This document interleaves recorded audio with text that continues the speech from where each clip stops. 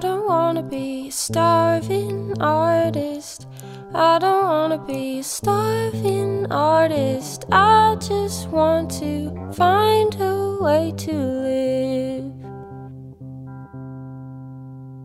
Hello, I'm Anna Eastley, and welcome to the very first episode of Starving Artist. This podcast is about art, money, and how we are going to make those things work together. The intersection of art and money is not really something that's talked about in great detail. It's kind of taboo, weird, it's definitely impolite, and that's exactly where I like to hang out. I started this podcast so I had an excuse, really, to ask a bunch of creatives that I really admired really nosy questions about their financial situations. Questions that I definitely couldn't ask otherwise. And I recorded it so that then I could kind of make the resource that I wish that I had access to. For this very first episode, I wanted to start with the quintessential story of the starving artist. Tom Dickens is a Melbourne-based musician, publicist. He's also a creative producer. This episode was recorded in 2016. And it was recorded at the Butterfly Club, which is actually a really quite famous venue in Melbourne. It's where people like Tim Minchin got their start, but it's also where there's a lot of traffic. So there's a little bit of alarm sounding in the background and some other weird sounds because we're doing it on the fly. Just wanted to let you know so you didn't think those sounds were happening in your actual life. Now, 5 years prior to this interview, Tom did something that many people would find stupid or brave or both. Following the advice of his friend Amanda Palmer, he decided to fuck Plan B. He quit his job and without any savings, he tried to live off of his art. He didn't have a plan and he didn't really have much of an idea of how it would work out, but he did have a lot of enthusiasm and he had a lot of resourcefulness. In this episode, you'll hear him talk about what worked, what didn't work, and also whether he'll ever be able to buy a house. So here it is, and here we go. Tom Dickens. We are at the Butterfly Club. We are recording right before you're about to go on your first vacation in 5 years. 5 years. Which is kind of timely because we're here to talk about a decision that you made 5 years ago. Correct. So can you first just tell me who you are and what you do? Yeah, sure. My name is Tom Dickens. I am a singer-songwriter and performer and also a publicist, and I also produce events in arts festivals. I thought that we could start actually by going back and listening to a speech that you made in 2011. Yeah, sure. So in 2011, do you want to tell the story? Yeah, sure. I'm glad that you gave me the year because all of the details are fuzzy. But in 2011, I quit my 9-to-5 day job to pursue my career in the arts. I'd been spending quite a bit of time on the road touring and playing shows around Australia and in Europe. And this was kind of the decision moment where I realized that if I wanted to commit to this career in the arts, I really needed to dedicate more time to it. And so I quit my job and threw a massive party to announce quitting my job. And the party was called the Fuck Plan B party? That's right. Which was inspired by an email from your friend Amanda Palmer. Yeah, that's right. So I'd been kind of tossing up for a while how long I could live this dual life of 9-to-5 office life with constantly being on the road and needing to be at soundcheck during times I should be meeting people in the office. And so I was asking a few people for advice, and Amanda has been a mentor for my career for quite some time. And she basically sent me a 3-line email that was like, quit your job, fuck Plan B, do what you love, something like that. It says on the Wikipedia page for the Jane Austen argument, which is your band with Jen Kingwell, jettison the job, fuck Plan B, I'll support you in any way I can. That's correct. That's what it was. I love that Wikipedia knows my own history better than I do. Maybe just remembers it better. Yeah. Which is kind of an amazing email to receive. And it's interesting looking at how you and Amanda have done stuff because you've really gone about your careers in some similar ways. Yeah, in totally. terms of how you engage with your audience and... Yeah, I think that she was a real sort of trailblazer in how to do DIY indie arts. And obviously the career that she had leading up to where she is now, she started from a very different place than I did. But as I was starting my music career, she really basically did help me in any way that she could. So We actually did our first show in Melbourne together was at the Butterfly Club when it was still in South Melbourne. It was a pajama party, and it was, I think, announced via Twitter or via her email campaign, and 50 people who wrote in with some answer to some question got free tickets to see this show. And we basically took over the Butterfly Club and played piano into the late night. And that sort of started a long history of recording and playing together. Yeah, because you guys have done tours around Australia together and around the US together. Yeah, that's right. It's a lovely kind of circus friendship. So we're going to go back in time to 2011, the day that you quit your job, which was also your birthday. Yes. And you threw this big fuck Plan B party, and you did a gig with Jane Austen Argument, and you recorded it and you released it. And you released the speech that you made about what you were thinking when you quit your job. Which I have not heard this in a very long time. Which was why I thought it might be good to play it now. Yeah, I'm intrigued. Okay. See what young me has to say. Okay, let's see. Obviously, making a decision like the decision that I've made and making it so publicly and sharing it with people, people ask why and where it came from. And so I just wrote a few words about why that is and why I think it's important. I studied acting at university, and we were constantly told that only 5% of us would succeed, that many of us will ultimately fail. And this was meant to instill within us a working ethic and an understanding of just how hard this road that we were walking would be, but there was never any reference to where that road could ultimately lead us. I understand why they told us this. Disappointment is hard, but the advice is flawed. It didn't account for a wider definition of success. It didn't inspire us to try. It was a self-fulfilling promise that meant many of us escaped success by not even believing that it was possible. And now it's taken a few years to unlearn these lessons, to look at my own idea of success, to figure out how hard I'm willing to try and how much I'm willing to risk. And I'm very, very ultimately aware that it could fail spectacularly, but I'm a fan of spectacle.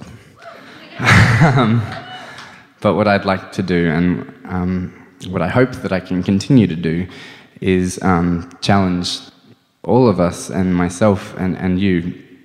Look for whatever makes you happy. What couldn't you live without doing? What do you do in your spare time that makes you smile, and are you doing it enough? And if not, why? Challenge the things that hold you back and build them into your life in a meaningful way. Build them into your first plan. Make them the only way that you can succeed, because there's no time for plan B. Fuck it.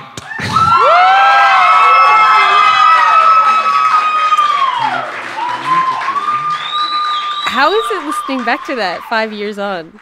Oh, it's so weird.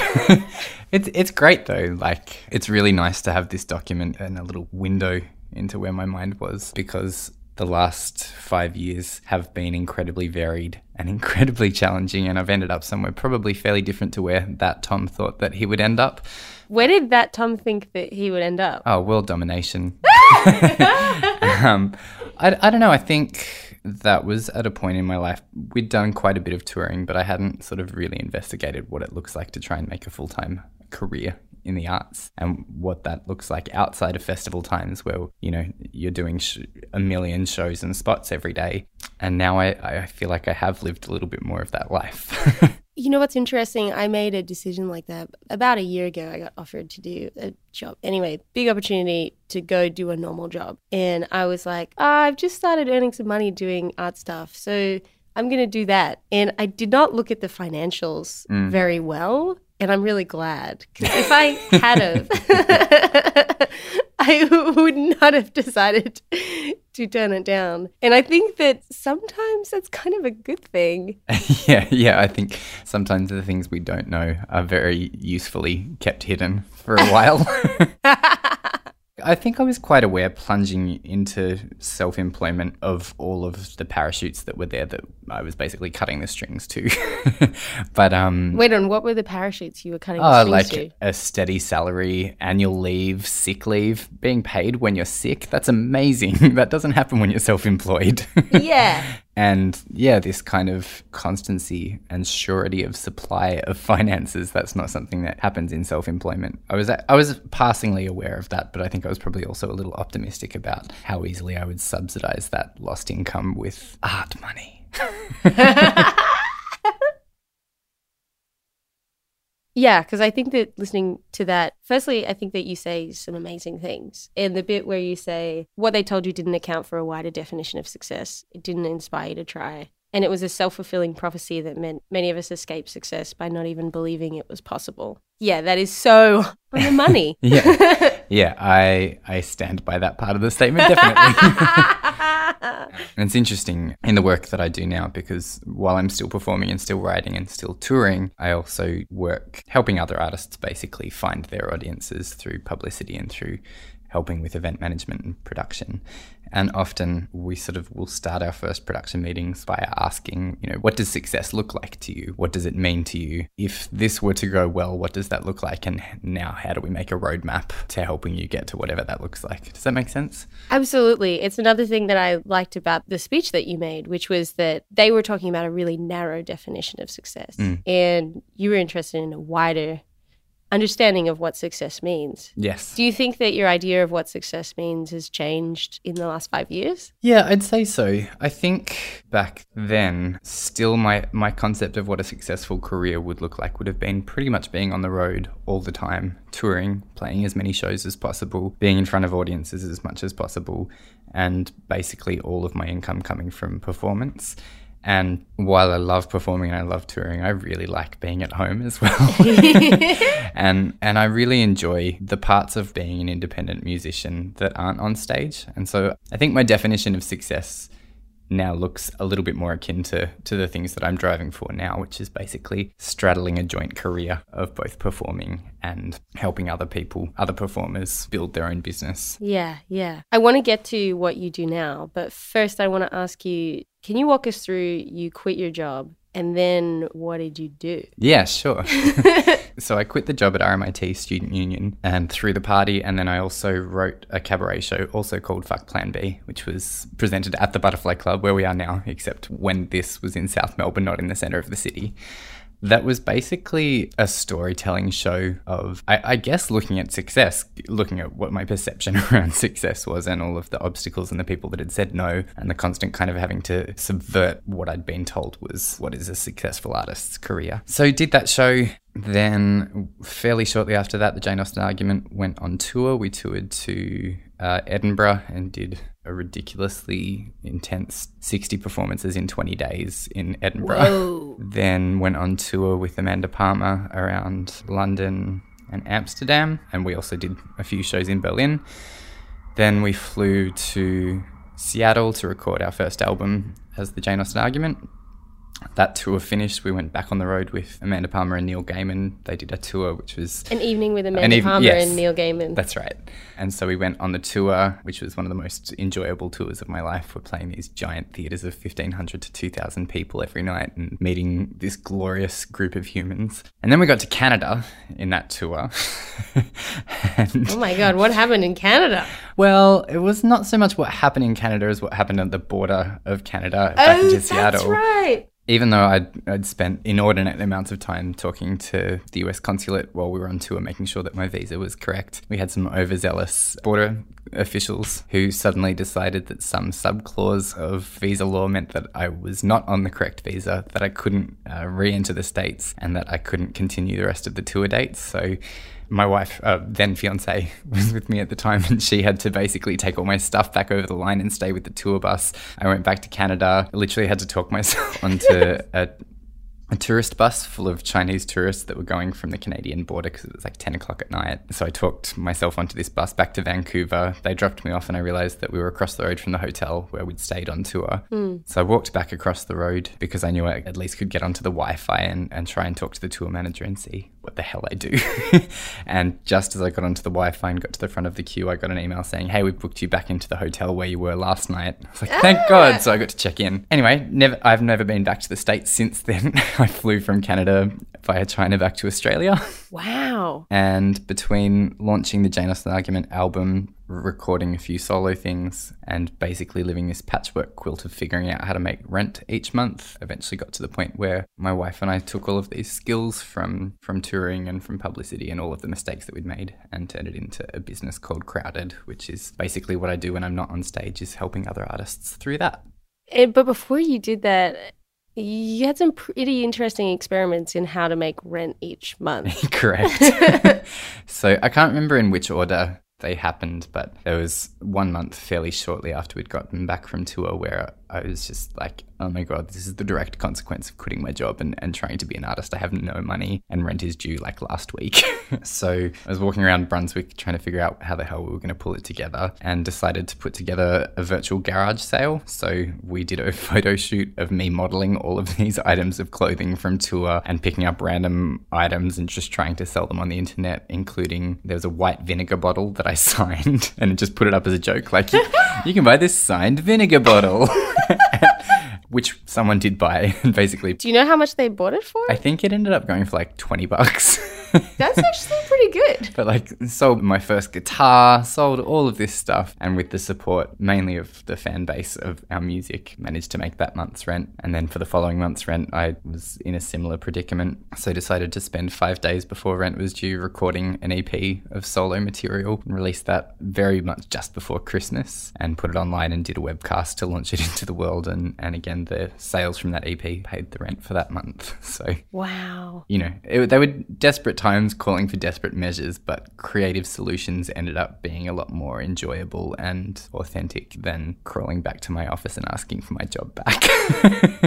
Who are you inspired by when you were kind of trying that stuff out? Look, I mean, we've spoken about Amanda. She's been a very clear example of someone who basically takes the analogy of crowd surfing where you fall and expect and hope that the crowd will catch you. And she's taken that into a digital realm pretty successfully. So that's definitely been an inspiration. But really, to be honest, the connections that I built with people while touring, and we would sort of spend 2 hours after every show signing and meeting everyone and sort of telling stories. And we also did Twitter gigs. We called them Twitniks, where basically we'd say, we're going to be in this park, come down, we'll play songs and we'll all drink together. Those relationships and how much they meant to both sides of that relationship was probably the core inspiration for going, you know what, I'm just going to ask.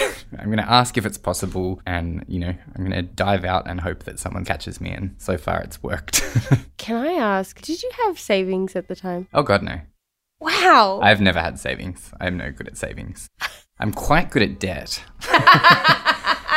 But no one would have extended a line of credit to me at that point either. So it really was, I have to find a solution. What skills do I have? I can sing songs. I can internet. I think there's that thing also, like when you're put in that bind, you become really resourceful. Yeah, well, some people do. I'm lucky that I'm one of them. But realistically, I think that it comes back to what I was just saying. The skill set that I have is not a particularly useful one. It's not something that people need. It's not an essential service.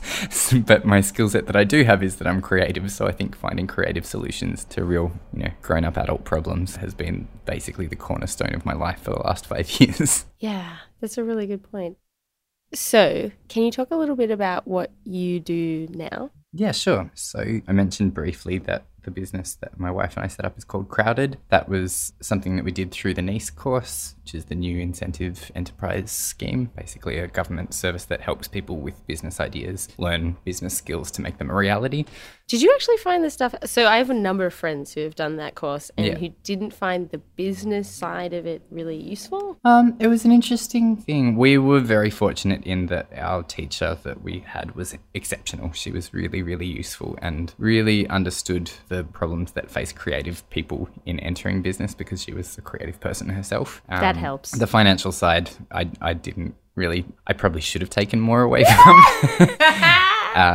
But definitely the business plan development stuff was really helpful. But so we basically started the NEIS scheme to find a way to support both my performance career, but also our weird sort of patchwork quilt of skills between publicity, graphic design, web design, and events basically sort of threw all of our skills at a business plan, and the business that emerged probably didn't really find its feet for a couple of years until we realized, okay, let's crystallize this into 3 main tiers, which are events, publicity, and design. And those are the 3 things that we focus on now. And what kind of artists do you work with? So my major client is the Butterfly Club. It's a hilarious sort of 360 journey that I now work. They give me an office here, which means that I work with every producer that comes through here to help them really dig into what the marketing identity of a show is, I think, which probably actually warrants a little explanation. There's usually a huge difference between what creatively drives someone to do something and what might inspire a complete stranger who's reading about it on the internet to decide it's worth parting money for. And so we call that the marketing identity of a show. And we spend a bit of time basically saying, okay, you talk about all of the creative things. That's great. Let's put it on stage. That's awesome. Now let's pretend we're not you and start to figure out why it would be attractive to anybody else. Yeah, which is really useful skills. And it's something that by the nature of being a creator of anything, you can't be that outside eye and decide what it looks like to someone else. My colleague Simone often says, if you could describe a whole show in a 50-word blurb, then there'd be no reason to do the show. So when you've spent, months of your time creating, whether it's a show or a piece of music or a visual artwork, you're the least qualified person to try and crystallize why it's attractive to someone else. My God, that's such a beautiful idea. No wonder I need so many people to tell me what I'm doing. Yeah, well, it's interesting because by benefit of working here, I work with over 200 productions every year. And then there's other stuff that Crowded produces. So we end up working between 300 and 400 artists every year. When it comes to selling my own work, still, I have not an idea. I need someone else to be the me of that situation. Who is the you of that situation? Well, look, Ange, my wife, is usually really helpful. But usually it's about basically asking people to turn the tables and say, all right, I've helped you out with your stuff. Can you basically help me be my sounding board? Tell me why people like listening to my sad music. When people come to you and you work with them, you ask them, like, what would success look like for this project? What are people mostly looking for? Maybe this is easiest to answer by elimination. The thing that I can't help anybody ever realize is the feeling of creative fulfillment. Like, I can't help a performer find that golden feeling from doing a great show and connecting with people. That's something that only they can do, or only they and their creative team can do. So I guess a lot of the time people are basically trying to figure out how to find an audience or how to convince their audience that this show is a good idea. And that's the best way that I can help, is to help them realize success in that way. Or not always success. Sometimes it's like, well, you tried to communicate with the audience in this way before. It didn't work. So this time, let's just try a completely different tactic, a different set of, a different language that's used to describe things. Does that make sense? I feel like I'm waffling a little. No, that makes sense. I suppose I was wondering, like, because you work with so many productions, I was like, when you ask people, what does success look like to you? To me, I'm like, I figure most people would say not losing money. Yeah, I feel like not that's losing like money 50% would be saying that. Yeah, and I guess the other 50 are people who would basically, I want to put this thing on stage and see whether it has a life, which is absolutely valid as well. But I guess looking at things with a bit of a commercial eye, the best way of finding out whether something works is to still do it in front of a sold-out crowd. Absolutely. I agree. They're not mutually exclusive. You can both not lose money and test out your creative work on a stage. I find it really fascinating that this decision in 2011 to quit your job, I think previous to that you were already experimenting with how to connect with your audience, how to do things in, I suppose, a different way. How do you finance your creative output, all that kind of stuff. But I feel like the process of quitting your job put you in this situation where you learn a bunch of skills a lot more quickly. Yeah, big time. Which now it directly impacts on the work that you do now. Yeah, and I think it's interesting a lot of the time, I think, particularly when artists are coming into the Butterfly Club or working with Crowded for the first time, they're used to dealing with the same bookers or venue managers or publicists that I've dealt with in the rest of my career, people who are not necessarily creatively engaged in the outcomes of the work. They're basically, you're there to help bring in people to drink at their bar, or people to help make them look good in a festival program, or whatever it is. And so I think it seems to be quite valuable to people that they can come into a venue and talk to a group of people, not just myself, who understand what it is to put together a show, who understand what it is to decide 2 nights before your opening night that you want to can the entire script and start again, and to do that. Wait on, have you done that? Oh, yeah. Oh my God. Actually, Fuck Plan B was rewritten in 3 nights before the show first opened. Yeah. Oh my God. Yeah, it's actually funny. I know we're sort of jumping all over the shop, but basically when Fuck Plan B was just about to come on the Cabaret show, there's a huge Twitter explosion. Amanda had tweeted out a bunch of stuff about Fuck Plan B, whether it was by design or by honest omission. A lot of people were feeling really quite affronted by this concept of, well, if you don't quit your job, does that mean you're not a successful artist, or does that mean you're not dedicating your life to creativity? Which is kind of the opposite of everything that I was sort of like, no, this is the thing that I'm doing. This is my experiment. I'm not saying that everyone should do it. In fact, come back to me in 5 years. I'll let you know whether it was a good idea. But I'd recently changed email addresses from my RMIT one to one that was associated with the Jane Austen argument back in the day, and I hadn't completed my auto forwards correctly, and 2 days before Fuck Plan B was due to open, as I just decided to rip up the script and start again, I saw an email from 9 days prior from Baz Luhrmann's people asking me to audition for The Great Gatsby. Oh my God. And I'd missed the audition. Oh my and God. so I called them and I'm like, what can I do? What can I do? And they're like, oh, you can submit, if you can film something, you can send it to us. And so instead of writing my show, I reached out to a friend. They came around and I filmed an audition in my lounge room while just behind the camera was my unwritten script for the show that was opening in 2 days' time. Holy fuck. Needless to say, I didn't get the role. Oh my God. Yeah, untimely opportunities. It is, but weirdly, that whole process kind of ended up feeding in quite well to the script writing process, and I ended up with a show I liked a lot better. So I think I even mentioned the whole Baz Luhrmann thing in the show.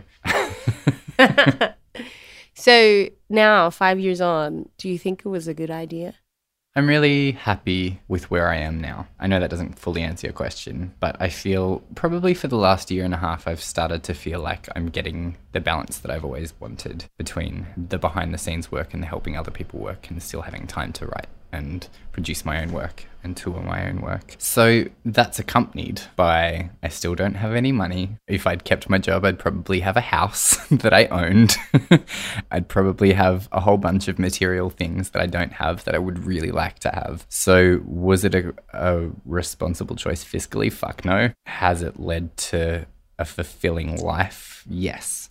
Wow, that's such a good answer. Thank you. Because it's funny, because we laugh about like, yeah, if I didn't do that, I would have a house, and that's a common joke when creatives get together and they talk about their situation. But that's also really scary. Oh yeah. Right now, for where I am in my life, I would like nothing better than to be able to ask a bank for money to go and buy a house, and maybe that's going to be something that's on the horizon sort of 5 years from now. But by sort of making this big statement, Fuck Plan B, I did fuck a lot of chances of that for a good long time. So if someone else was asking me whether it was a good idea, I think I'd both caution them against it and also say, if your heart's there and you've thought it through, jump. Jobs are there when you come back. I went back and did 6 months of cafe work and a little bit of working in a drive-through bottle shop, and I still don't see that as a failure or a setback. That was just necessary to keep on funding this creative career. Yeah.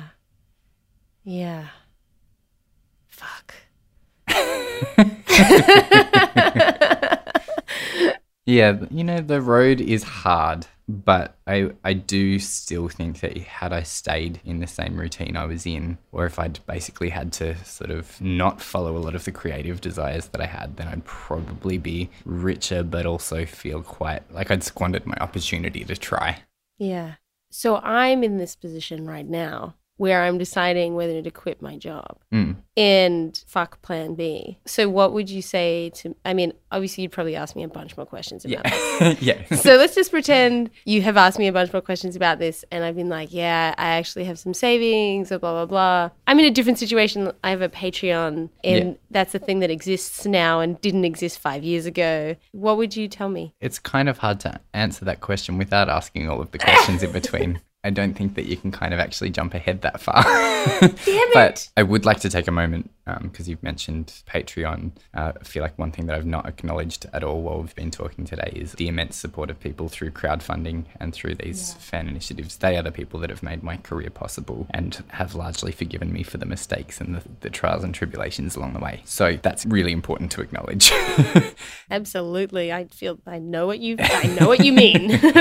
I think that life is short. I think that mistakes are better when you own up to them. So if you go through this whole thing and decide to quit your job and do the rest of your things and it ends up being a complete colossal failure, however you analyze that, that's fine.